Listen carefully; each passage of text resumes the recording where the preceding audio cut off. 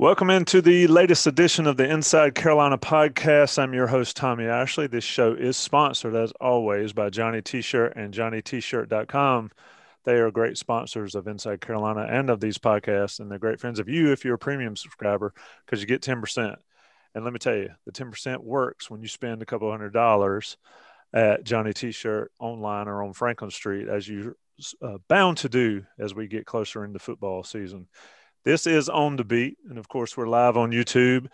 Those of you not listening live, you missed it. It's going to be a fun show. I've got Gregory Hall here running the wheels. Gregory is the expert on getting this stuff live, and of course, I'm not sure how your screen appears. Mine is Gregory and I at the top, and then the main man, Greg Barnes, at the bottom. Greg Barnes, what's going on?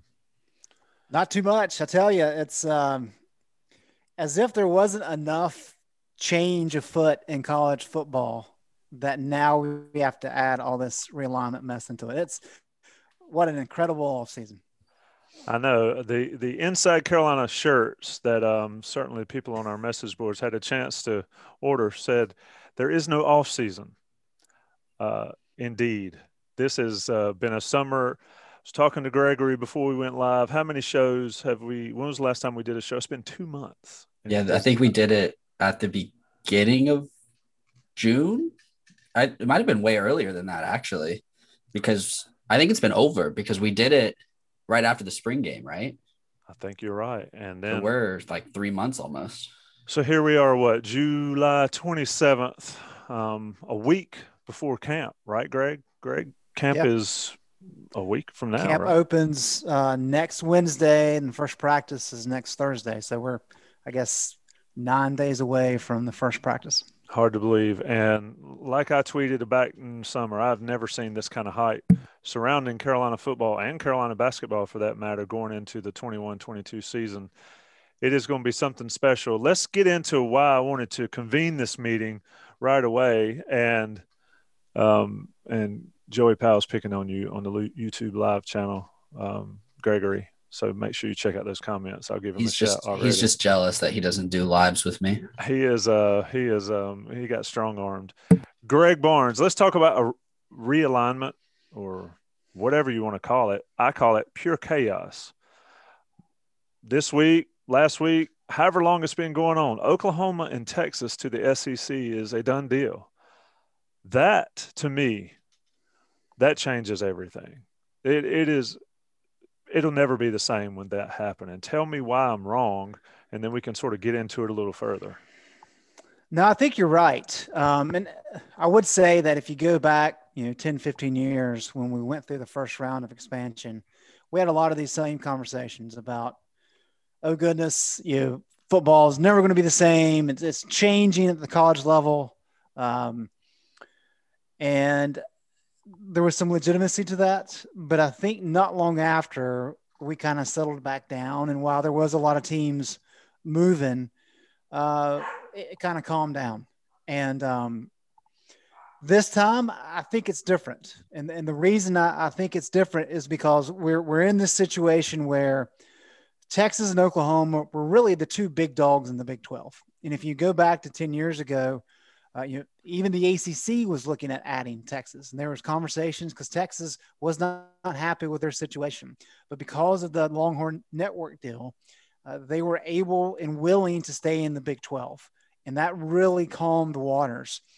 With Texas and Oklahoma leaving and going to the SEC, and we can dive into this a little bit if you want, likely won't be before 2025, but it very well could be before 2025. There's some out clauses there for them.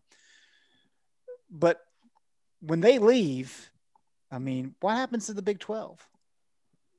Nobody cares. And that's it, Tommy. Nobody cares. They could add a few teams, but what teams are going to help them? Because you've already lost Nebraska to the Big 10. So there's a good chance the Big 12 dissolves. And then you get all this conversation about the Pac-12 and the Big 10 at least coming up with some kind of an agreement in terms of scheduling, which I think is smart, because that bolsters your out-of-conference games. It gives you a little bit of tie-in and assures the existence and the continued existence of the Rose Bowl. And then you have the ACC sitting over here with very limited options.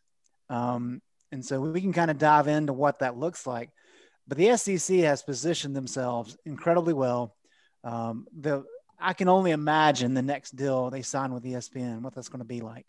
Because I mean, their exclusive deal in terms of broadcast, that doesn't even start until 2024. So we hadn't even gotten to that yet. And that's before Texas and Oklahoma enter the picture. So, I mean, you can go ahead and say, if you wanted to, that the SEC was the first super conference just because of what they've been able to do, and Big Ten's up there with them. Adding Texas and Oklahoma changes everything. And now we're in a period where the NCAA is teetering on the edge of existence. What does that mean for how football is going to shape up? I don't think anybody knows at this point in time. Does the ACC exist, or of course they'll exist, but can the ACC function as we know it without adding Notre Dame in this climate? Can it function? Yes. So if we were to look at some numbers, here's kind of where the issue comes in. When you look at exactly what these conferences have figured out over the last however many years. Let's see, I have the numbers right here. Okay. So this is 2019, 2020 conference revenue. Big Ten, $769 million. SEC, $729 million. I mean, those conferences are battling to see who's going to be the first $1 billion revenue conference in the country. And they have the gall to say this is still an amateur sport, which is hilarious. Pac-12, $534 million. And then you got the ACC at $496.7 million. So the ACC is not quite $300 million in revenue behind the Big Ten per year. And when you look at distributions, because that's just total revenue for the conferences, when you look at how these distributions are split up, Big Ten teams received a distribution of $54.3 million in the 2019-2020 year. The SEC was $45.5 million. Big 12 was a little bit less than $40 million, which is, all Texas and Oklahoma. Pac-12 is at $33.6 million. And then the ACC on average is $32.4 million. And for those asking, Clemson, because they keep going to the college football playoff, they actually got $37 million. So they were on the high end. And then Notre Dame, as a partial number, got $10.8 million. So we're looking at this landscape saying the ACC is so far behind. Why are they behind? Well, number one, TV deals. I mean, the Big Ten network's been in place for over a decade now.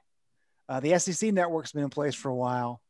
The ACC networks in year 2, or I guess they're about to start year 3.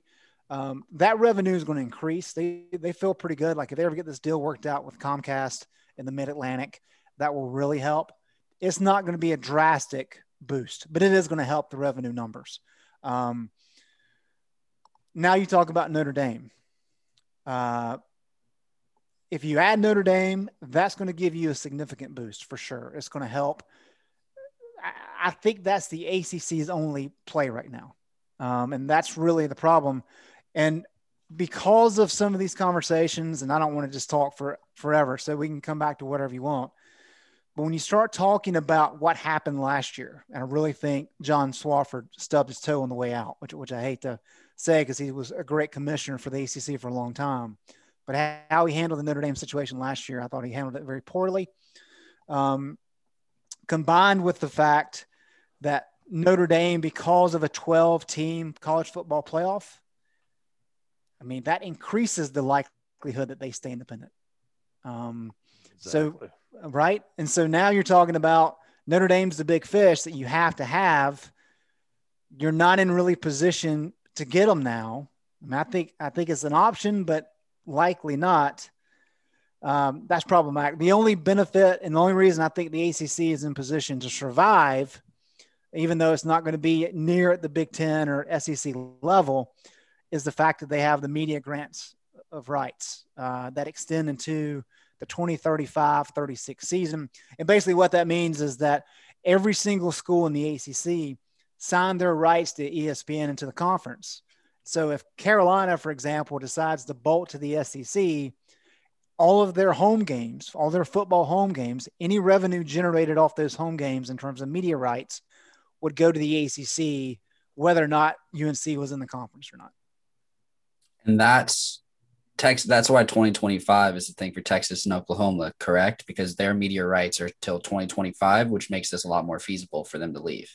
Right. And then, but see, here's the thing too, because you know that the SEC deal that they're going to be able to work out media rights wise is going to be astronomical, just ridiculous. And looking at some of the numbers of what Texas is looking at and Oklahoma, number one, if the conference dissolves, so if the Big 12, the other teams are like, you know what, we're getting out of here, because you've already got a couple teams asking around, right? You've already got West Virginia saying, hey, we're interested in whoever wants us. Kansas had a phone call with the Big 10 already. Right. The day the news came out, Kansas was like, we're out of here. Yeah. So if the Big 12 dissolves in 6 months' time, those grant of rights deals that they have signed are null and void. Right. And so Texas and Oklahoma are free to go as soon as they want to.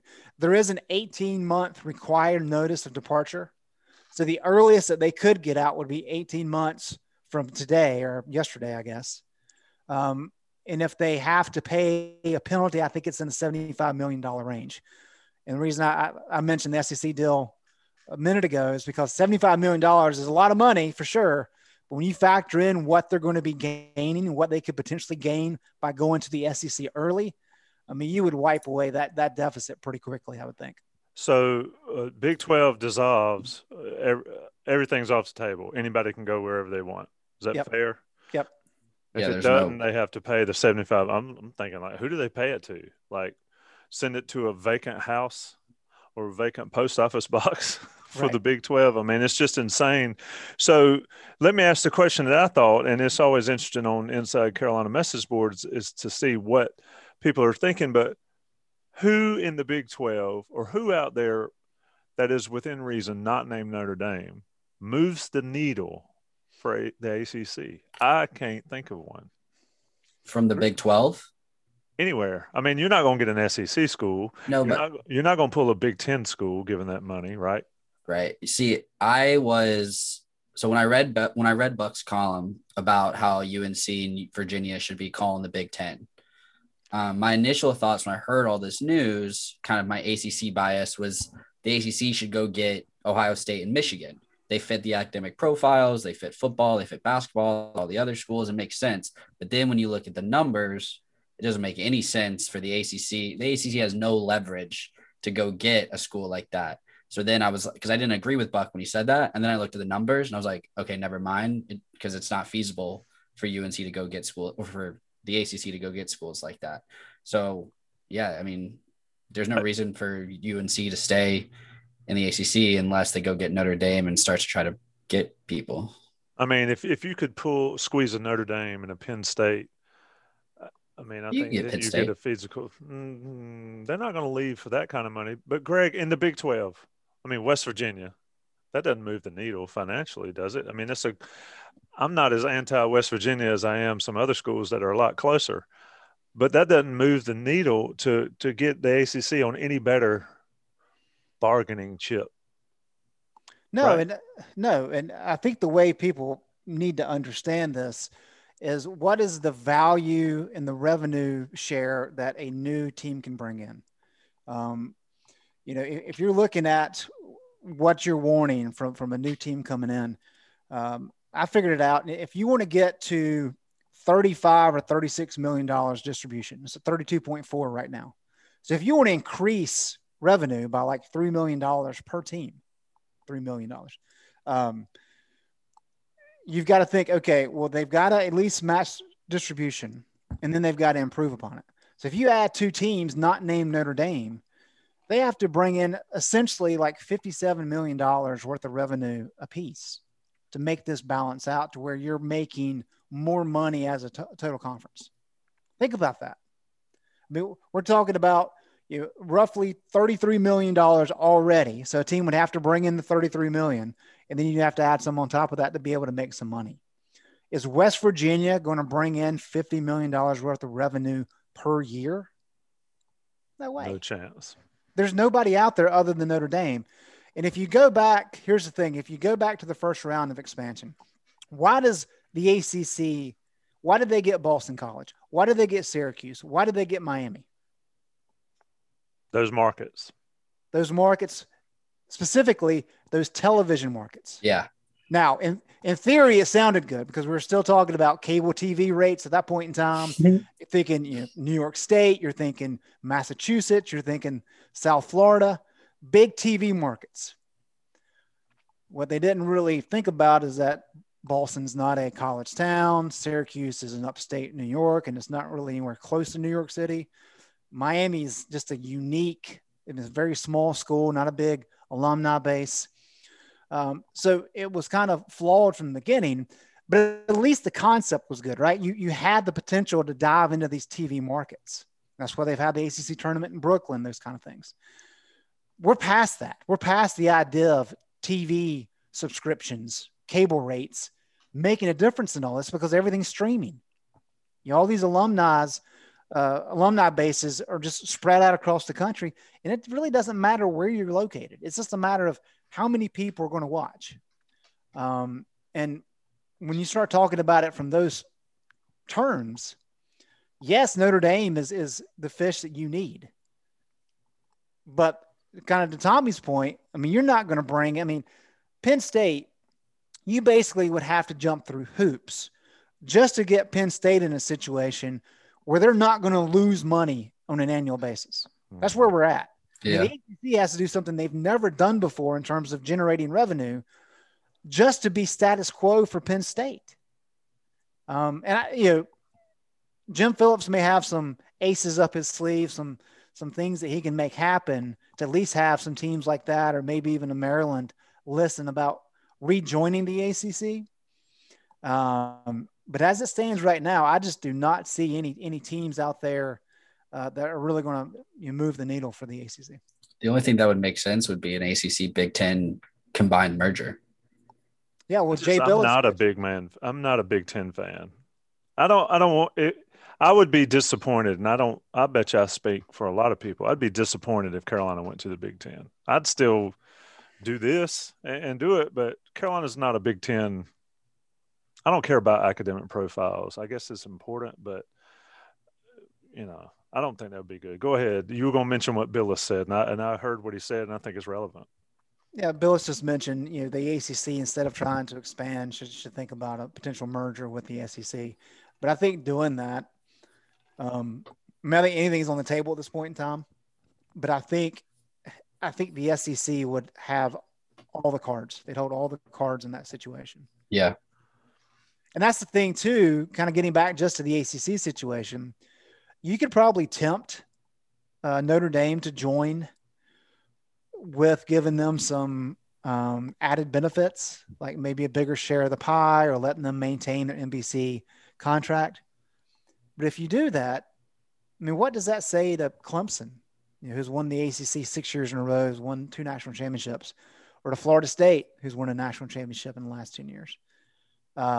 You're letting a team that has a bigger brand name but is not as good on the football field dictate what kind of the rules are going to be.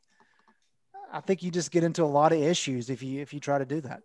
So let's wrap this portion, and we'll come back after the break and talk, answer some questions more Carolina specific. But Greg, what's the play?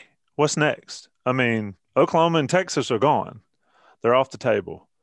What is the play for the ACC, but not just the ACC, for North Carolina going forward? Because I do not think you can sit still. If you sit still, then you're going to be standing in the abyss watching everybody else. Here's the sad thing. When we talk about national brands, UNC is certainly up there.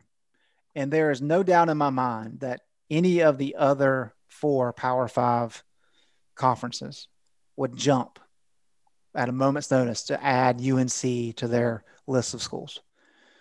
I do not think UNC is in a position to look solely out for itself.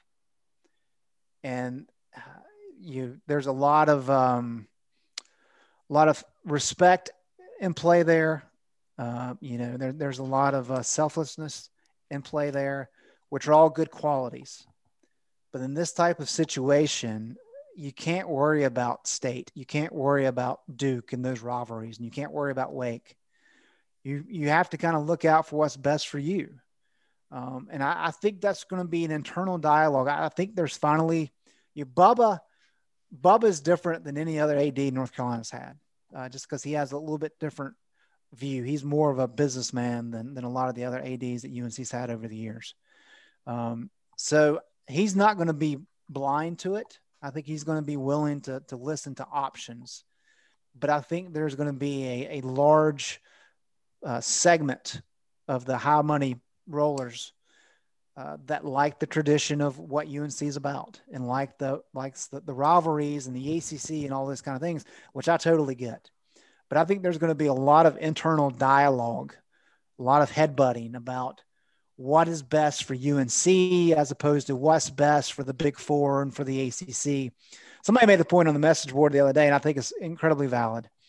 The way that North Carolina has grown its brand, and yes, it started with basketball, but there's a lot of schools in this state that North Carolina is competitive with that don't see UNC as an asset in this state. And I get it with the rivalry, and I get it with the hatred. But I tell you, that's just a very, very bad way of looking at it. If you're looking at purely from a business perspective, North Carolina is the gold standard in this state. And so you would think that some of the other schools would realize that, and they would really work to solve some of these issues together. And I don't think that happens. And I don't know if that would aid North Carolina in being willing to take a step away from those traditions. But I do think there's going to be a lot of those conversations to be had in the short time. Otherwise, Tommy, I think the ACC is going to be knocking on that Notre Dame door and just trying to see exactly what Notre Dame. Nothing will take place until we get a firm answer from Notre Dame. The other thing to watch out for, as I mentioned earlier, is I really like the idea of what the Big Ten and Pac-12 are talking about in terms of that scheduling alliance. I think that makes a lot of sense. That really sets them up well moving forward. But when you add in the Big 12 is probably going to collapse, or at least there's going to be a different version of it. The ACC is kind of sitting over here all by itself, and the future does not look very bright at the moment. Yeah, it's interesting. All you got to do is look back to the 2010s and see what other people what links they'll go to bring down the Golden Goose in the state. It's fascinating. It was before my time. I know I'm the oldest one here, but Carolina used to have great rivalries with Georgia and Florida and even Tennessee on the football field back in the day. I would love to see it rekindle those. I could live without seeing Carolina and Wake Forest or Carolina and Duke play on the football field and maybe take trips to our southern states and see some of those games. But yeah, a lot of moving parts, Greg. I know you're always on the forefront of it. Buck's done some wonderful columns on it. And you mentioned the Inside Carolina message board dialogue. It's been fascinating to see a lot of valid opinions, a lot of good ones. We'll see what the powers that be do to right this ship. Because like I said, I don't think Carolina can sit idly by. And if Clemson and Florida State see the pretty girl and go after, this conference is in desperate straits, I think. Anyway, we can talk more about it, and we will. Let's take a break. Let's take a short break. We'll let the national guys pay the bills. First, let me talk about Johnny T-Shirt. I talk about them all the time because I believe in them all the time. They're great sponsors of the podcast. Go to their website, go to their store on Franklin Street and shop. Get your gear for the football season coming up, your tailgating gear. There's no home gating gear this year. There might be, but you don't need it because you need to be at Kenan Stadium on Saturdays in the fall. Johnny T-Shirt, JohnnyT-Shirt.com, and certainly the sponsorship gives you that 10% if you're a premium subscriber. National guys will pay the bills. We'll come right back on the beat live. Greg Barnes, Gregory Hall, Tommy Ashley. We'll see you in just a second. All right, boys, we're back. Our YouTube audience is still here dropping questions. Greg Barnes, Gregory Hall. Let me ask you, Greg, about Buck's opinion on his column. And I'll talk with Buck a little bit later with a Rowdy group shortly. I don't think if this is what I've always said, and I think Buck says something similar. I wanted a bigger playoff, but a bigger playoff kills the ACC in this situation, Greg. What's your take on that, and what's your take on what Buck talked about? So I think Buck's point is very. Buck has always been a forward-thinking guy, and I think this is something that we haven't really seen discussed on the national level. So kudos to Buck for kind of thinking about this in this light. Very clearly, the SEC in Texas and Oklahoma have been working on this for a while. I mean, they basically on Tuesday sent out matching press releases, right? I mean, this has been in the works for a while. And the reason that's interesting is because who has been pushing the 12-team playoff? It's been Greg Sankey for good reason, because if you're at 4 teams in the playoff and Texas and Oklahoma come in, well, all of a sudden it gets very tough for that many SEC teams to get in. And so it doesn't, I mean, unless it's a pure money grab, which it probably is anyway, but that would be a bad decision for Texas and Oklahoma. So Buck's opinion is one thing that the other conferences can do to counter this move of the SEC adding Texas and Oklahoma is to fight back against the idea of this 12-team expansion for the playoff. And if you keep it at 4, then you're really kind of holding Texas and Oklahoma's feet to the fire and making it tough for them making this move. And the other part of it, which I think is interesting, is what you could also do, because the way that the voting works, and it will work in September, is all the FBS commissioners get to vote on this, and Notre Dame. So there's 10 FBS conferences, and then Swarbrick will get the vote, I imagine. He'll be the one in charge for Notre Dame. So I don't know if that's it, but that's essentially what it will be. So if you got 10 conferences, why not they expand to 16 and everybody go in together and say, you know what? We have 10 FBS conferences. We want every single conference champion to be included. And then Notre Dame could have like they had with the BCS, where if Notre Dame finishes in the top 15 or whatever it was, they get an invite. And then you could have whatever ranking system after that for the final 5 spots. But that way you're completely leveling the playing field as best you can against the SEC. SEC will be against it, of course. But everybody else, I mean, if you're worried about the SEC assuming dominance, those are 2 ways that you have power in your hands in September to fight back. Now, the conversation thus far has been a lot of these, especially the group of 5 conferences, have said, well, we really think that the best team should get in. So we don't want to set this precedent where the conference champion of each conference gets in. Well, now when you're talking about the best teams, I mean, who's to say it's not going to be 3 SEC teams every year? And so maybe in terms of self-preservation, these conference commissioners will get together and say, you know what, we hold the key here. We can actually make decisions with regard to college football playoff expansion or not expanding. Will they have the foresight to do that? And we'll have to wait and see, but I think it's a very interesting play. Yeah. I mean, yeah, we'll see if the foresight to do it is there. What I've seen is that everybody can't get together to unite for the common good. Everybody's, anyway. Yep. Let's talk a little Carolina. One of the questions I saw on the message boards, and Gregory and Greg, I'll get you both involved. I'll give you one, Gregory, and I'm going to give Greg another. Who's the most likely, and if folks are listening to this that hasn't looked, the all ACC teams came out and all that stuff, but what is the Carolina player most likely not on the list for preseason that is likely to be on the list in postseason? Gregory, I'll let you go first. Josh Downs on offense, Jeremiah Gemmel on defense. It's just pretty standard. I put both of those guys on my list. I put Josh Downs not because of past, but just because I expect him to be on it at the end. And I put Jeremiah Gemmel on it because I thought he was going to actually be on it. I was kind of, I guess, not shocked, but a little surprised that he wasn't in the top 2 linebackers. I expect he was 3rd. I'd be shocked if he was anything beyond that as far as votes. But Jeremiah is going to be the center of that defense. And then Josh Downs is probably going to be the number 1 wide receiver. And if you're the number 1 wide receiver on UNC taking balls from Sam Howell, you're going to be a top 3 wide receiver in the ACC. It's just, I don't think there could be any other way. Greg, to Gregory's point, how is Gemmel not included given what he's done? Well, I think I think Gilmore's going to be an easy choice for probably second team. But just looking at, I mean, you're talking about Peyton Wilson, who I know Carolina fans aren't a fan of Peyton.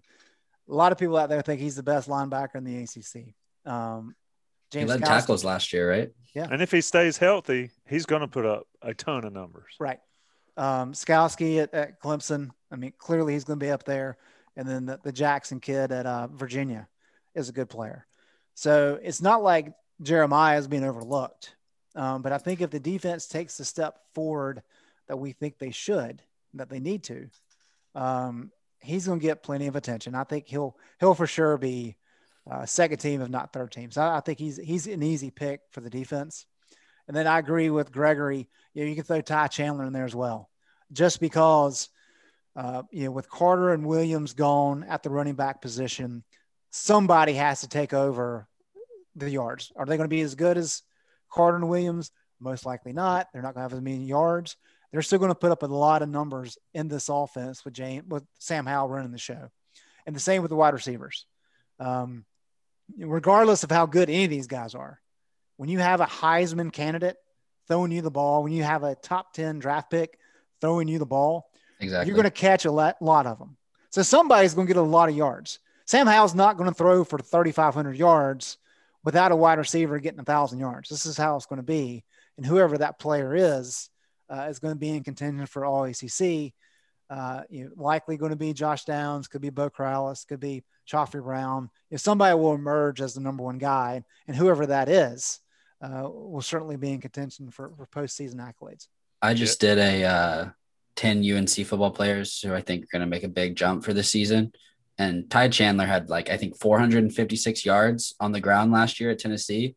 And I said he's going to double it this season. So if he's got 900 yards, he's going to make it probably third team. Mm-hmm. And that doesn't include Sam throwing in the ball out of the backfield, which he's going to probably get at least 100 of those. So if he's at 1,000 all-purpose yards, based on the running backs that are in this league, I'd be shocked if he didn't make a team.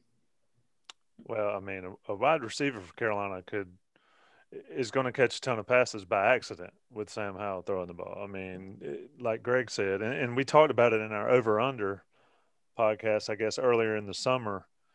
I mean, if he throws for 35 and 3,500 or 40 and 4,000, somebody, at least one guy is going to have some ridiculous numbers. I just wonder, is it Downs? I don't know if it's Corrales with that many numbers. We'll see, or maybe it's somebody we don't really talk about. But yeah.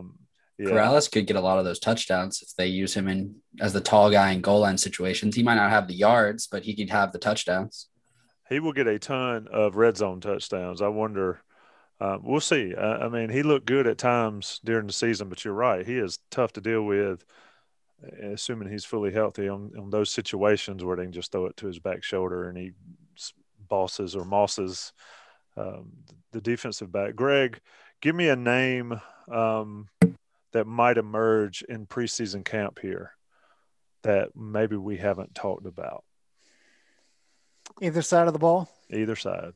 Because Gregory's going to get the other side of the ball when you're done. All right, let's think here. I really think, I know we talked a lot about Garrett Walston at tight end being a key player, and he is. But just some of what I've seen in practice and in scrimmages, Kamar Morales, I think he's a different type of player. I think he's just a big athletic guy who can give you a little bit more down the field than Walston. So I think he'll get a lot of playing time. I think that's the guy that's going to surprise. I think he's going to be a good addition to the offense at a position where people probably are not expecting him. And, other than that, I'd say Caleb Hood on the offensive side. I think he's going to be a guy because he does have a unique skill set. I know he was a name that we heard in the spring, but I really expect him to kind of solidify himself in the rotation. I think Chandler will be the top guy. But I think Hood will be a key piece of this puzzle. Gregory, you got the other side of the ball? Sure. Day Hollins, I think we're going to hear a lot about. When I was asking Jeremiah and Taman last week at ACC Kickoff, guys that have kind of stood out and made themselves known during off-season workouts, both mentioned Day. Even Sam mentioned Day Hollins and Kyler McMichael and just the corners in general. because I mean Tony Grimes made preseason All ACC. Storm Duck, who was injured all last year, still has the hype because what he's done what he did his freshman year as a young player. But I think the players are going to talk about Day Holland stepping up and not letting there be a lot of drop off from 1 to 4, in which that needs to happen, right? Because if Day Hollins is on the field and offenses can just put him on an island consistently, that's not good for UNC, no matter what they do on the defensive line, and no matter what their linebackers can do, right? I mean, he's going to get snaps because Tony Grimes and Storm Duck and Kyler McMichael, I mean, they can play most of the game, but they can't play all of it, or at least Jay Bateman doesn't want them to have to play all of it. So that's my pick for that. And then, Greg picked 2, so I'll pick a second person. Kedrick Bingley Jones, I think, on the line. We kind of heard his name a little bit in the spring, but I think we're going to hear his name a lot in this fall camp as far as competition with the defensive line, because I mean, that's going to be, at least that's what I'm most excited to see, as which defensive linemen emerge, because I mean, there's a lot of them and they're all big bodies and they're all talented and they're all strong, but I think Kedrick Bingley Jones will hear his name a lot. Interesting. Greg, question on YouTube, total yards for Hood. This is what will be interesting to watch is will Longo and Porter and Mack Brown, will they rotate the running backs as much as they did the last couple of years? I mean, when you've got Carter and Williams back there and you don't rotate them for pretty much equal, then you're not doing your job. But is that the case this year? Do you think they'll be able to do that? And will they do that with Chandler and maybe a guy like Hood? Yeah, I really think it's a situation kind of like quarterback where you know what you have this year, like with a Ty Chandler. But you've got a lot of young, inexperienced guys in that running backs room. And I think with how things played out defensively last year, where North Carolina and Jay Bateman finally said, you know what, we've got to do something defensively. We're going to throw in some of the young guys, even though we're not sure that they're ready. And it kind of worked out. Defense played a little bit better at the end of the year. And I think Mac has alluded to it with Sam, that we know what we've got with Sam. Everybody does. But we need to be looking ahead because he's probably not going to be here next year. So what does Jacoby and Drake need to do? And so I think you have the exact same situation in the running backs room where, yes, Chandler's your go-to guy maybe, but you've got Hood, you've got Edmonds, you've got Henderson, you've got DJ Jones, you've got all these guys that have potential in different ways. And so I think you'll see a lot of rotation.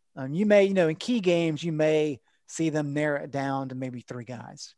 But I think some of these games where it kind of gets out of hand, I think you'll see several games where there's maybe 5 or 6 running backs get touches just to be able to give the coaching staff an opportunity as they go into the offseason next year of, okay, we've seen enough of this guy. He got 50 rushes last year.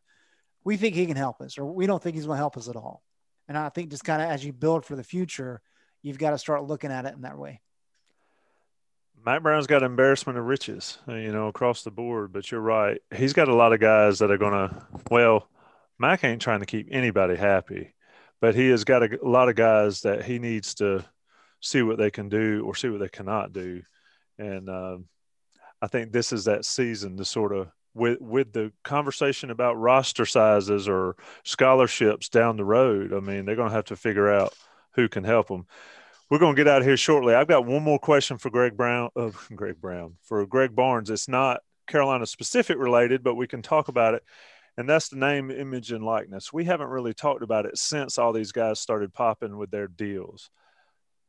Greg, has it been like you expected it would be early on, or is it different? I mean, Sam Howell going to Bojangles. I mean, I guess Raleigh's going to have to find a different place to shop for chicken, which would help me be able to stop for the local Bojangles because those folks, I guess, will be at Smithfields or somewhere. But, I mean, what do you think about how this is all shaken out in the short time it's been in effect? Well, one way of thinking about it is kind of watch what the big dogs do. And what I mean by that is some of the big brands. And there was some conversation before this went through, beginning of July, of some of the big names, the Nike and Adidas and companies of that level were probably going to wait and see exactly how things like this play out, and maybe give it 6 months, maybe give it a year. And so in the meantime, you'll see a lot more local and regional companies come into play. And I think that's what you're seeing. And I'll have a story up this week, so kind of keep an eye out for it. But I've spoken with people at UNC, kind of broken down exactly how UNC is handling it, because there's really not a lot of rules in place in the state of North Carolina beyond NCAA guidance. And so North Carolina has its own set of rules. I mean, like, I'll give you an example. Virginia, the school, University of Virginia, they have to approve these deals for players. Like when a player has something, they have to go and get it approved. North Carolina is not doing that. North Carolina, what they use is they use the Compass system, which is basically an app. So whenever a kid like a Tony Grimes gets an offer, to come do an autograph session or whatever it may be, he takes that information, he takes that contract, and he feeds it into the app. UNC takes a look at it, but they are not doing approvals. What they are doing is saying, okay, we're going to make sure that this is not, hitting any kind of compliance issues. And we want to make sure that the student athletes understand these are the ramifications. There may be tax consequences. There may be all these other things for you to think about. So they're really looking at it as an idea of, we want to know what's going on. We want to educate the players, but they get to make their decisions. If they want to do it or not is up to them. We just want to make sure we're aware of everything and that we're helping them as best they can. And so I'll have a little bit more detail on it. So check out that later this week. But, it's pretty much, I don't think it's been that big of a deal. I keep waiting for somebody to have a big deal. And I know, Saban's talking about Bryce Young having upwards of $1 million in deals. You're going to have that. But I like what UNC is doing in terms of trying to get these group licensing deals where they can spread the wealth instead of it just being guys like Sam Howell and Armando Bacot who kind of take all the money, if you will. It's not fair market value. It's Alabama market value, Greg. That's right. Your Auburn boys need to step up. Greg, they're never going to net 7 figures. Do you think that this is a rich get richer type deal? The name, image, likeness, the ultimate effect of this. Do you think it's one of those things where smaller schools suffer more so than the big guys? I do. As I said, I like the idea of what North Carolina is doing, trying to spread the wealth and make it more beneficial for the teams. But I just don't see how, when you're talking about teams like Alabama, if you've got some of their high-end guys earning upwards of $1 million and they've got a 5-star third-string cornerback getting nothing, that's going to be an issue. I think the bigger problem, though, beyond that, Tommy, is going to be your recruiting ramifications. I know the guy in Miami, the gym down there, I think it was Smart. But basically, if you come play at Miami and you get a roster spot and a scholarship, so there's 85 of them, you're guaranteed a sponsorship of like $5,000. It's paying players. I mean, you can package it however you want, but it will never play out that way because you're talking about, however hundreds of thousands of dollars the guy's talking about spending in advertising. But you're going to see some schools. I mean, think about all the money that like the Texas schools have. I mean, A&M's got so much money, they don't know what to do with it. So what's to stop some business owner being like, all right, $10,000 for every player that comes? I think that's going to be the bigger issue. I think it hasn't really taken off yet, but I think as schools and legislatures figure out what the rules are going to be, I think that's going to be the biggest issue out of all this. And then the tax man cometh at some point down the road. So I hope that these young guys, I don't call them kids anymore, but young guys, I hope they're aware of those ramifications. You talk about the money, and I've said it before on this podcast. A friend of mine's son's going to Alabama. They go and visit, and every building's brand new. And so they asked the building manager or whatever he is, and he was like, man, we just got so much money, we just build stuff, we don't know what to do with it all. So it is a fascinating amateur sports, sure, Guys, it's been fun. It's been YouTube Live, On the Beat Live, Inside Carolina podcast, sponsored by Johnny T-Shirt, JohnnyT-Shirt.com. Just so everybody's aware, I said it earlier, these will go to YouTube Live only. Of course, they'll be on YouTube for you to view later, but they will not be iTunes podcasts after this one. We're switching over. You'll still get your 5, 6 podcasts via iTunes or however you consume your podcast. But this would not be one of them. So if you want in on the beat with Greg Barnes and Gregory Hall and whoever else we have on these shows, you need to join us every Tuesday night. Probably at 9 o'clock, could be at 8 o'clock, depends on when my bedtime is on this particular evening. But we will get it done. Barnes, Hall, my pleasure, man. Thanks for joining me. Yep. For those watching, if you haven't filled out your all UNC ballot yet, you're missing out because we're almost at 400 responses. And it's been live for 8 hours, and you have until Saturday, the end of Saturday. Under on how many responses? I want 1,000. I'll go over. If we're at 400 and it's been 8 hours, I mean, I'm gonna keep tweeting it out, and I mean, there were 146 all ACC media votes, and we're almost tripled that. Let's go for 1,000. Greg Barnes at G Biggie IC on Twitter. If we get over 1,000, let's get it done. Thanks, boys. We'll talk soon. On the beat, Greg, last thing, since we're live, it's a little bit convoluted. Give me some important dates for people to remember as we get ready to ramp up towards IC's coverage of the football season, but also the hype legitimately begins. Well, the key one is really Thursday. Camp opens on Wednesday, which is August 3rd. Is that correct? I believe so. Nope. 4th? August 4th is Wednesday. So that's when camp opens. Practice does not begin until the next day. So Thursday the 5th. And then it's kind of balls to the wall from that point forward. In terms of the schedule, I think this is interesting. Just so people understand what training camp is, because what's going to happen is North Carolina will move into a hotel. And they can do that until camp breaks, which is right before classes start. So they go to the hotel and they are there the whole time. And then they will bus over to the practice fields and then bus back. Wake up calls at 6 a.m. They've got breakfast and meetings all in the morning. They have practice mid-morning until lunchtime. 12:30, they have lunch. They get a couple hours of break to where they can rest. Then they get into lifts. Then they get into special teams. They have a walkthrough before dinner. They have dinner. Then they have meetings, team meetings and position meetings after that. They have a snack. And then at 10 o'clock, it's bedtime, lights out. And then they get up and they do it all over again at 6 a.m. So it's going to be nuts for those guys for probably like 15 days. And so it's fun, but you always hear about training camp being so tiring for these guys. There's a reason, and that's why. Tommy, how many days could you get through it before breaking?